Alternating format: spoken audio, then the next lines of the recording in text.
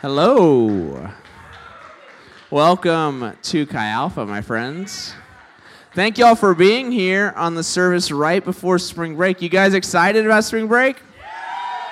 Who's going on a spring break mission trip? Yes, you guys. I'm super excited for y'all. I've been praying for you guys. If you are not going on a spring break trip, you guys should be praying for your friends. Y'all, Jesus is going to do some really cool things. For my friends who went with me on the Czech trip like 2 years ago, we went on like a 2-week trip and saw 2 people get saved that week. And then 2 weeks after we left, more people got saved. Like, y'all, Jesus can do some incredible things on a week-long trip. So be praying for your friends. Did y'all enjoy last week with our missionary friends from Live Dead? Yes. Our friend Dan had so much fun, he came back this week. So he actually came, he had to go to a conference in Fairmont. So he is here. If you want to talk to him, he's here somewhere. So Dan, you can go find him and talk with him if you have more questions. But we were super grateful we got to see another facet of the normal Christian life, which is living missionally for Jesus, right? Missions is part of the normal Christian life. And so tonight, we're going to look at another aspect of the normal Christian life. But before we do that, I got a question that I got to ask. Where are my book lovers at? My people who like reading? Yes. Yes, books. Yes. Okay. Where are the people who like reading like a good fiction book? Yeah? A good story, right? Okay. Where are my Harry Potter fans at? Woo! Was anyone not allowed to read Harry Potter growing up? I'm so sorry. Can you read it now? Are you allowed to read it now? Okay. Well, I'm going to make an audacious claim. I'm going to make a very audacious claim. I bet that I know more about Harry Potter than most of you in this room. Sad to say, no, Haley, she knows. She knows I know more. I know too much about Harry Potter. If you want to challenge me, come find me afterwards. Harry Potter's awesome though, right? Who's read the Harry Potter series more than once? Like 5 or 6 times. Okay, sweet. What about some other good books? Chronicles of Narnia. Woo! All right, everyone at once shout out your favorite Chronicle of Narnia. Go. Yeah. Voyage of the Dawn Treader, anyone? Yes, super good. What about some other good books? Anyone like The Lord of the Rings? Reading The Lord of the Rings. Watching it is good, but anyone read it? Yeah? Okay, this is a smaller section. I know there's only going to be like 4 of you in the room. But who has ever read Mistborn? Yes! There's like 4 of y'all. Michael, Andy, Charles, and Heather, and me. Okay, y'all need to go read this series called Mistborn. It is incredible. Listen, it's awesome. Okay, maybe you don't like fiction books. Who likes Christian books? What are some of y'all's favorite authors? Just shout them out. Favorite authors. Ravenhill, okay, Ravenhill, Brother Joel Osteen. Hey, I know people that love Joel Osteen. Tozer, A.W. Tozer, I know my boy loves Tozer. Who are some other people? Francis Schaeffer. Dude, you got a mind on you, man. That dude is smart. He's hard to read for me. Who's some other people? Hannah Whittle Smith. I'm quoting her tonight. She is awesome. George Otis Jr. That dude is awesome. Y'all, okay, you want me to tell you my 2 favorite authors? F.W. Borum, that guy, an Australian guy, and then a guy named Arthur Custance. He's a Canadian guy. I own every single F.W. Borum book and all but one of Custance's books. And I've read most of Borum's books and about half of Custance's, right? So, by show of hands, who has ever read a book? Sweet. Okay, good job. Who has ever read a Christian book? Awesome. You guys are my people. Okay, I think I asked, who's ever read Harry Potter? Like the whole series, right? Okay, one more question. Who has ever read the entire Bible?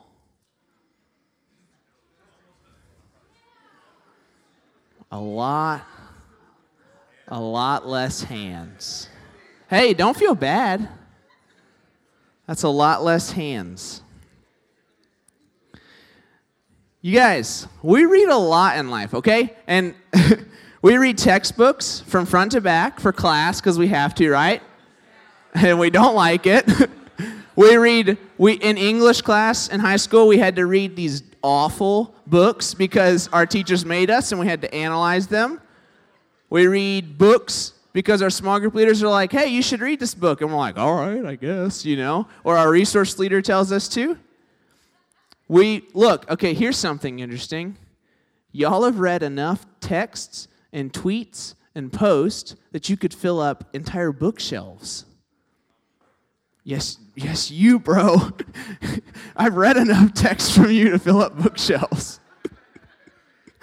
And yet, how many of us have never read the Bible all the way through, and we've walked with God for quite some time? Now, you might feel tricked by my questions, and that's okay. I don't feel bad. I did this on purpose because if we're going to live the normal Christian life, we can't just mentally assent to the fact that the Bible is an important book, but we need to actually believe and understand that it has weight and a place in the normal Christian life.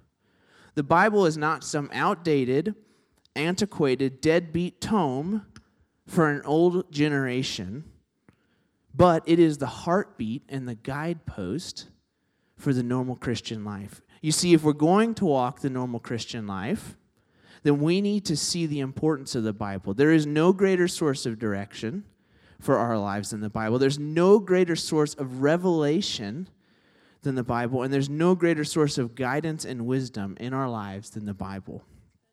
So to give weight to the Bible and to read the Bible, that's the only proper response. And so that's what the normal Christian does. So tonight we're going to look at the words of Jesus and the example he gave us in the Bible and let the Bible have weight in our lives. So I'm going to pray real quick, and then we're going to look at Jesus' words.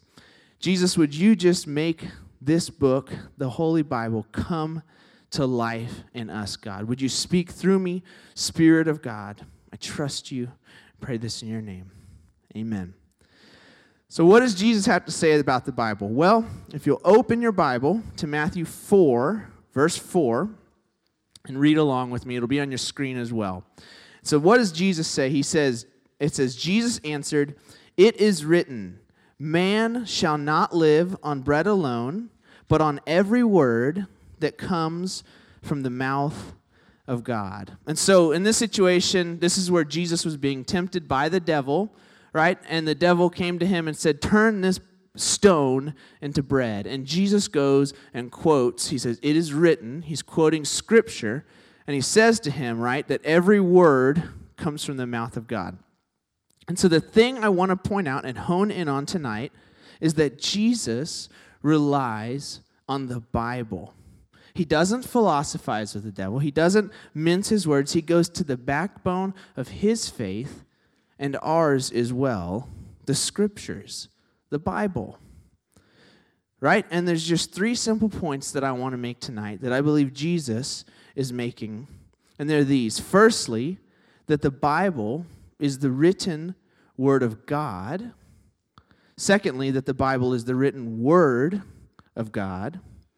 And then thirdly, that the Bible is the written word of God. So let's start off with the fact that the Bible is the written word of God. I know that's a simple, very simple idea. But let's start off with that. Y'all, this is crazy. The Bible is the written word of God. Now, guys, this has to be the foundation. This is where we start. Whether people like the Bible or not, whether they're going to read it or they just let it sit on the shelf and collect dust, whether you like the Bible or not, and whether you're going to read the Bible, none of that changes the fact that every word of the Bible ultimately issued from the mouth of God. Now, I know this is simple, but this is profound, because what that means is that this book right here, this book that I hold in my hand, this Bible, it is not something that men came up with. This is not something men came up with. It is something that God wrote. Now, this is crazy. This is simple, but it's profound. The Bible is the written word of God.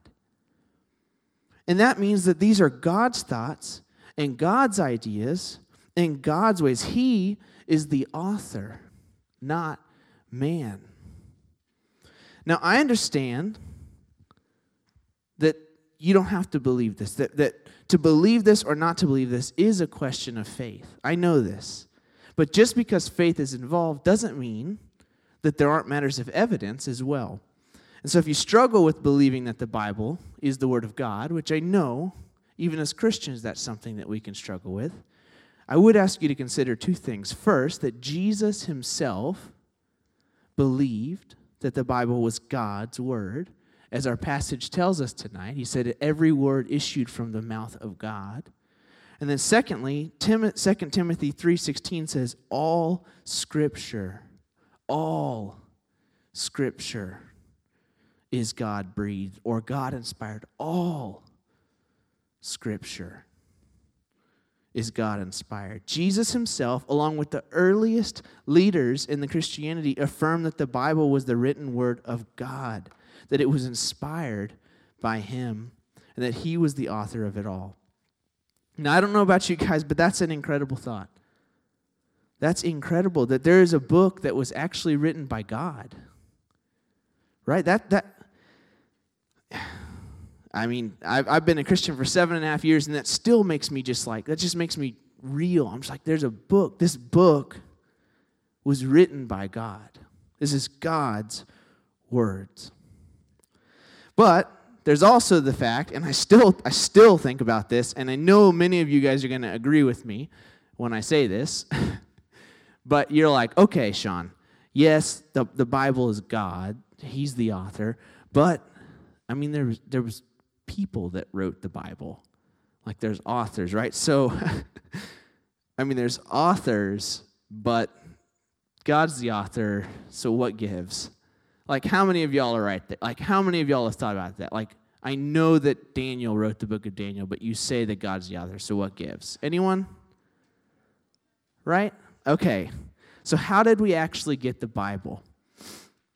Which leads us to the second point, that the Bible is the written word of God. And you guys, this point is so beautiful. I love this point. It's so wonderful because of the honor and privilege God bestowed upon men. And it was simply that God spoke to men. God spoke to men. The Bible is the written word of God. He communicated his word to men, and they recorded it for all time and for every age. God didn't expect us to figure out his ways by prolonged meditation or by chanting or by rituals. He didn't expect us to go through trials or sacrifices or some convoluted method. He just spoke to us, to men who were willing to listen and who were hungry. And the way he communicated his words as they're recorded in the Bible, I mean, what is it that you hear? You hear all the old preachers say, "Thus saith the Lord." That was how he communicated. And then also through his Spirit, where he guided the writers to keep and not keep certain things. I think Winkie Pratney says best what I'm trying to say here. This is a funny quote, but it's great. He says, say you were going to write a book, and this is how you had to write it. First start, find 40 different writers, totally different writers. Get some who are highly educated, even doctors. Then get some farmers. Go dig a guy off a ranch somewhere and say, I'd like you to help me write a book. Then find some fishermen. Go down to the wharf and find a couple of guys from San Francisco and say, hey, listen, help me write a book. And they say, sure, fine, I guess. We'll help you. And then you get all of them to write on the following things: religion, poetry, ethics, science, philosophy, the creation of the universe, and where it's all going. And then ask them to throw in a few things about where they think it'll all end. Next, you need to collect all that information, and then, oh, by the way, you have to separate these people so they can't communicate by phone or telegraph, only possibly word of mouth, passed down over the years. Ah, yes, years. You collect all this stuff over about 100 1,500 years and compile the whole into one book, what would you have? I know what you'd have. You'd have the most motley junk you'd ever seen in your life, with people totally contradicting each other. I suggest you take a biology textbook from 60 years ago and compare it with one today. And that's just 60 years. But that is not what you have when you read your Bible. The more you read this book, the more you see the incredible unity of it. Because the more you get into it, the more incredibly detailed it is, and you find that there are not 40 people who wrote it, but one person. There was one person writing this masterpiece of a book. Yes, he used 40-plus authors, but he did not possess them. I think a lot of people think God, took over. They, wrote. He didn't do that. God doesn't, he's not weird. He doesn't do that. No, God used people's life experiences and the people around them, right? And God, through his Spirit, he spoke to people, and he spoke certain specific things, but he also, through his Spirit, directed them just to keep certain things and not keep things. There are a lot of things in the Bible I'm like, why wasn't this part of the story written? But the Spirit of God just didn't want that to be kept, right? But God dictated his thoughts and his ideas, and he even spoke his heart to men, not in some ethereal, far-off, removed way, but in a personal, familiar, and even downright undeserved way, through words. He spoke his words. And I know this is a side thought, but I have to say it. Taking Harry Potter, for example, again, I don't hate these books. I love these books. I absolutely love these books. But y'all, I'm not ragging on them, but just think about this. At the end of the day, Harry Potter is just the words of J.K. Rowling. Narnia is just the words of C.S. Lewis. When I read an F.W. Borum book, or you read a Tozer book, or you read a J. Oswald Sanders or a Hannah Whittle Smith, these are just the words of incredible men and women of God, yes, but men and women nonetheless.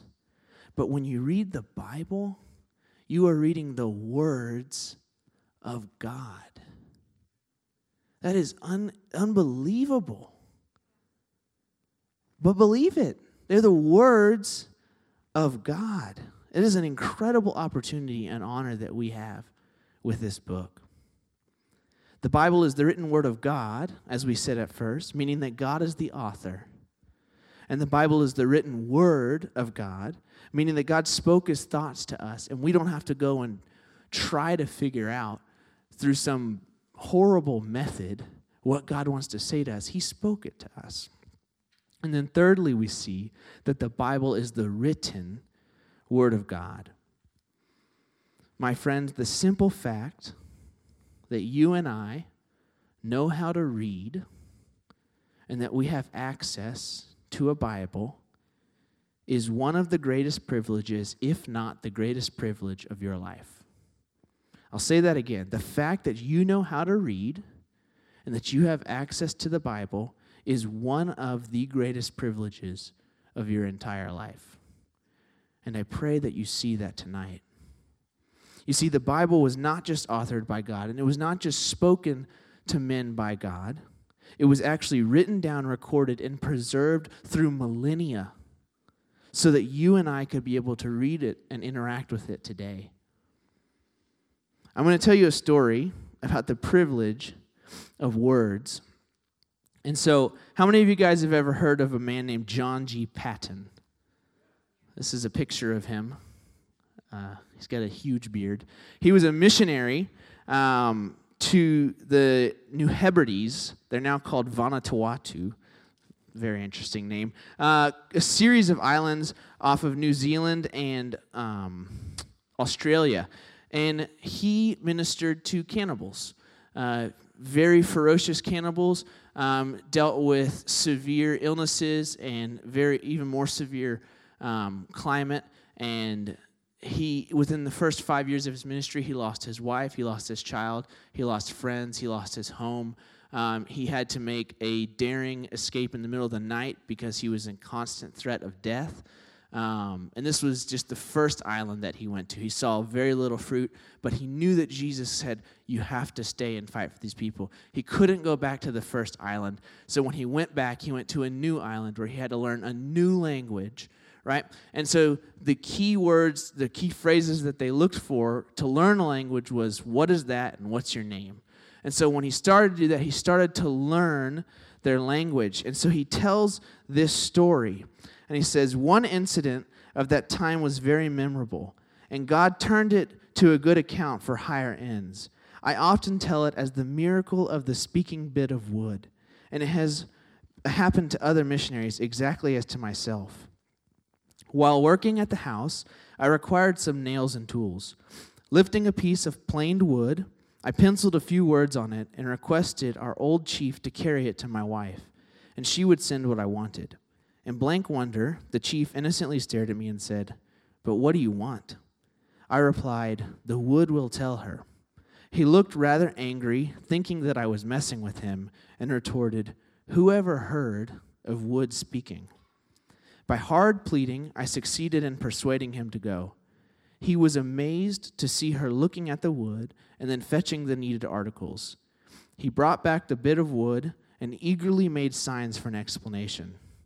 Chiefly in the broken language that I knew, I read to him the words and informed him that in the same way God spoke to us through his book, the will of God was written there, and by, when he learned to read, he would hear God speaking to him from its pages, as my wife heard me from the bit of wood.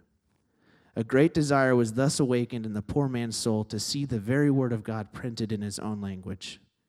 He helped me to learn words and master ideas with growing enthusiasm.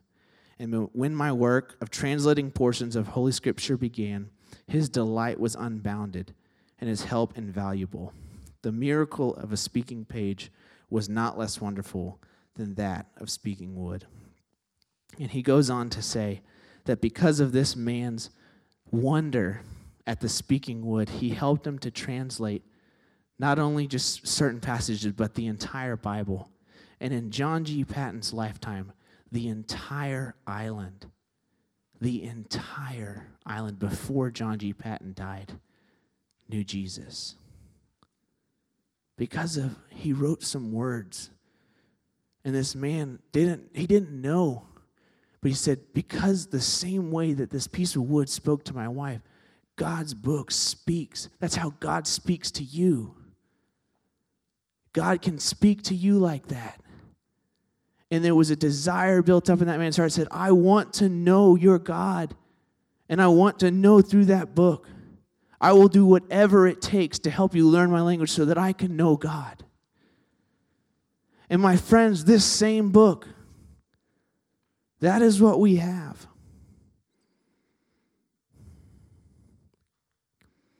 God has revealed himself to us. He has shared his heart with us. He has showed us our hearts better than we can understand ourselves.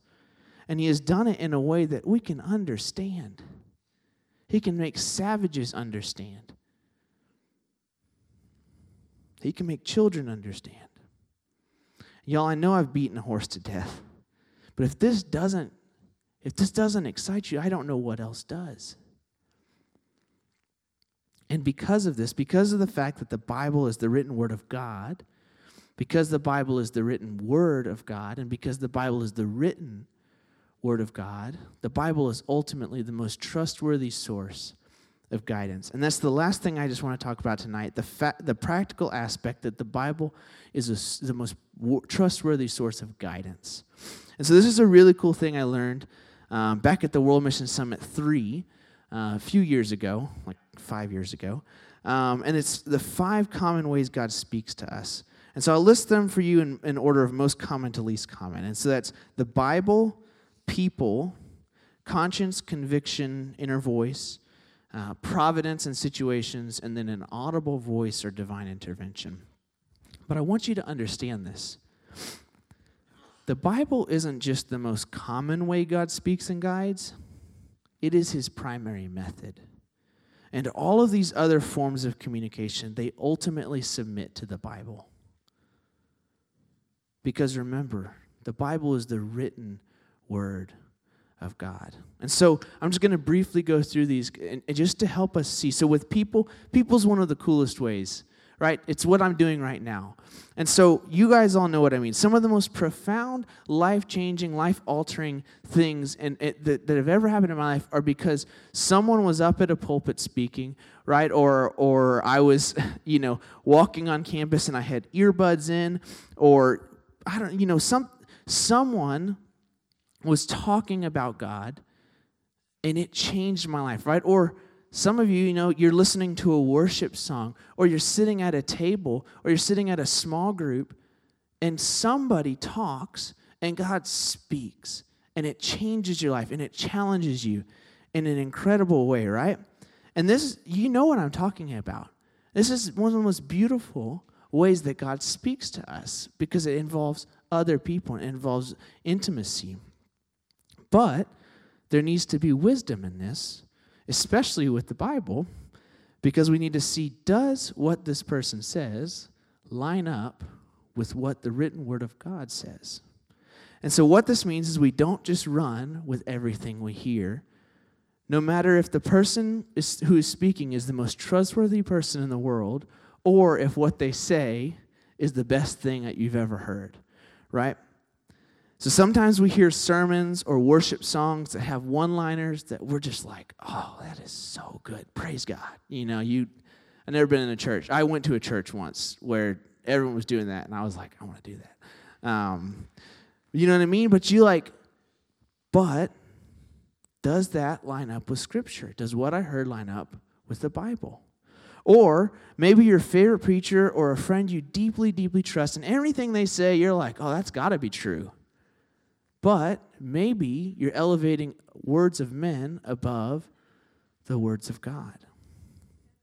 I think the best response is the response of the Berean Christians, of whom it was said, they were of noble character, for they received the message with great eagerness and examined the Scriptures every day to see if what Paul said was true. This is the Apostle Paul, and they said, look, we don't care how prestigious you are. Does what you say line up with the Bible? Even tonight, I encourage you to take everything I say and examine it against the Scriptures. Is the Bible really the written word of God? And is it trustworthy as a source of guidance? You can do that for yourself, and I encourage you to. What about conscience and conviction? This is where you hear people say, God spoke to me, right? And they don't mean an audible voice. The best way I can describe this is an echo in your heart. Even that doesn't do a good job explaining sometimes, but that's the best way. But this still needs to be submitted to the Word of God. A good example, I'll give you a story. I think this does a good job. There was a Christian lady that I knew of who felt that God had spoken to her, all things are yours in my name. That's really cool, right? All things are yours in my name. That's powerful. Unfortunately, what she took that to mean is that all things are yours in my name means that my best friend's money is mine. And she actually thought that God was telling her and giving her a command to steal her best friend's money. So you can imagine her friend's humor when she said, well, God told me. Yeah. But, okay, listen, this is funny, but in the end, this could have been avoided had this woman just submitted her thoughts, her inner voice, her conscience and conviction to the authority of God, or the authority of the Bible, and just realized that the Bible says stealing is wrong. The Bible says stealing is a sin. It doesn't matter what your inner voice, your conscience, your conviction tells you. The Bible says stealing is a sin. And that is not of God, whatever you heard. With providence and situations, this one's brief, it's simple. We shouldn't be sign hunters and situation seekers, right? The men and women in the Bible who were led by signs and situations and providence, they weren't people who went and busted down the doors for themselves. They submitted themselves to the authority of God's leading. They didn't go and bust down signs for themselves. And so we do the same, and we look at the lives of men and women who were led by these signs, and how did they live? That's the authority we look at in the Bible. And then the final one, audible voice of God.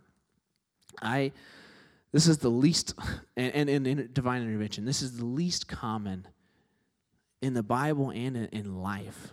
So if you're asking God to speak to you, it's probably not gonna happen. I don't know of anyone who's actually heard God's voice. Moses, if you ever seen, what's that movie? Prince of Egypt. I don't know what God sounds like. But even this one submits to the authority of the Bible. 1 John 4:1 says, "Beloved, do not believe every spirit, but test the spirits to see whether they are from God. There are deceiving spirits that will claim to be God or even be Jesus." There are deceiving spirits that will say, "I am Jesus Christ." And the Bible says that we can test them against the Scriptures to see if they'd line up with the God's character. We can test them against the Bible. You know, the Bible's an incredible book because it's more than just a book. It is God's revealed mind and heart to us. And to quote Paul again in 2 Timothy, he says, "All Scripture is God-breathed and useful for teaching, rebuking, correcting, and training in righteousness, so that the servant of God, or the normal Christian, may be thoroughly equipped for every good work." And while the Bible does not give us a rule, right, for every particular course of action in life, it doesn't give us do this exact thing in this exact situation everywhere.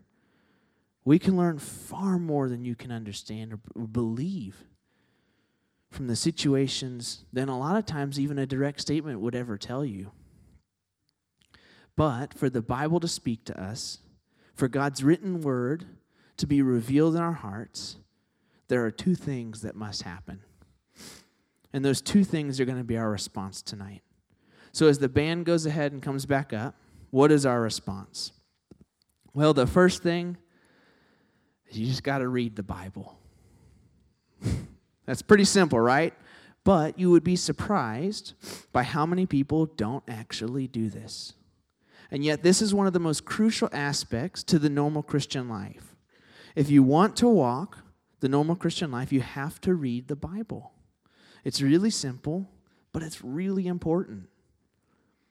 And then the second thing that naturally follows reading the Bible is bowing and submitting to the authority of God's written word. It's obedience. Will you obey what you read? Do we take the Bible seriously? Do we give the Bible weight in our lives? Hannah Whittle-Smith says it best when she says this: "The Bible comes first. If you are in doubt upon any subject, you must first of all consult the Bible about it and see whether there is any law there to direct you. Until you have found and obeyed God's will as it is there revealed, you must not ask or expect a separate, direct, personal revelation. A great many fatal mistakes are made in the matter of guidance by the overlooking of this simple rule. Where our Father has written out for us a plain direction about anything, He will not, of course, make a special revelation to us about that thing.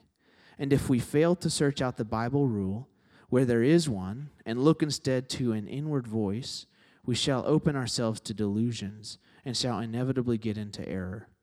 No special guidance will ever be given about a point on which the Bible is explicit, nor could guidance ever be contrary to the Bible." Will we submit our thoughts about God, or our favorite preachers' thoughts about God, or our favorite authors' thoughts about God, or our favorite worship songs about God, to the authority of the Bible? We might be called crazy for submitting or bowing to a book, but we must remember this book is the written word of God.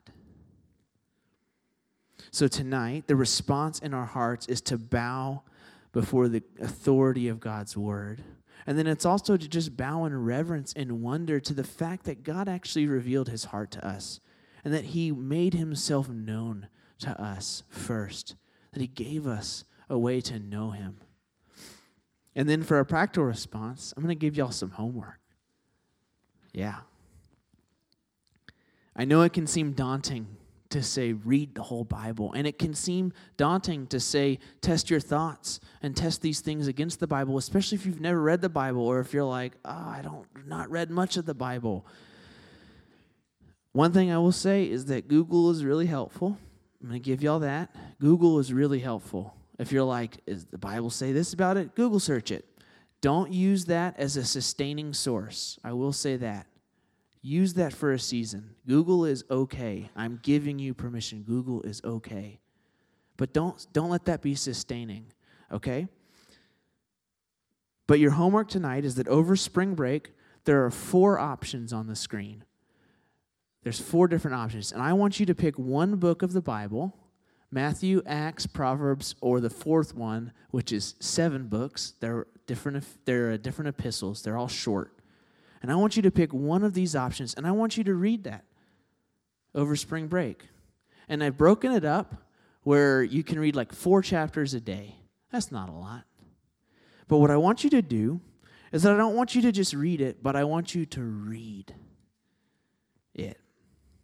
If you have questions, text your small group leader or your resource group leader. Sorry, small group leaders and resource group leaders. I just put that on you. Or Google search your questions. There's an app called Got Questions. There's a website called Blue Letter Bible. Explore the Bible. And also, if you don't actually own a physical Bible, then I am telling you right now, Chi Alpha will buy you a Bible. I have 3 Bibles that I have from my house that I brought, and I will give you a Bible tonight if you do not have one. Chi Alpha will buy you a Bible. Please do not take the church's Bibles. But look, your phone is fine and all. Your phone is cool. But you need a Bible. There is something special about holding a Bible. We will buy you a Bible. It is not a burden to us. This is not some book you pick up and read on the toilet. This is God's mind and heart revealed to us. And so I'll leave you with this quote tonight of Howard E. Butt. Sorry about his name. I'm a child. He says, it is not enough to go through the Bible. We need to let the Bible go through us. Jesus, would you let the Bible go through us? God, would you let the Bible have weight in our lives? God, would we not just read it, but would we obey what we read? Oh, Jesus, I pray that you would speak to us, God. Would you let us bow in reverence, God, not to a book, not to an idol, but God, to your revealed heart that is in this book, God. We do not worship a book, God. We worship a God who has revealed himself to us. Thank you, Jesus, that you are good. God, we love you, Jesus.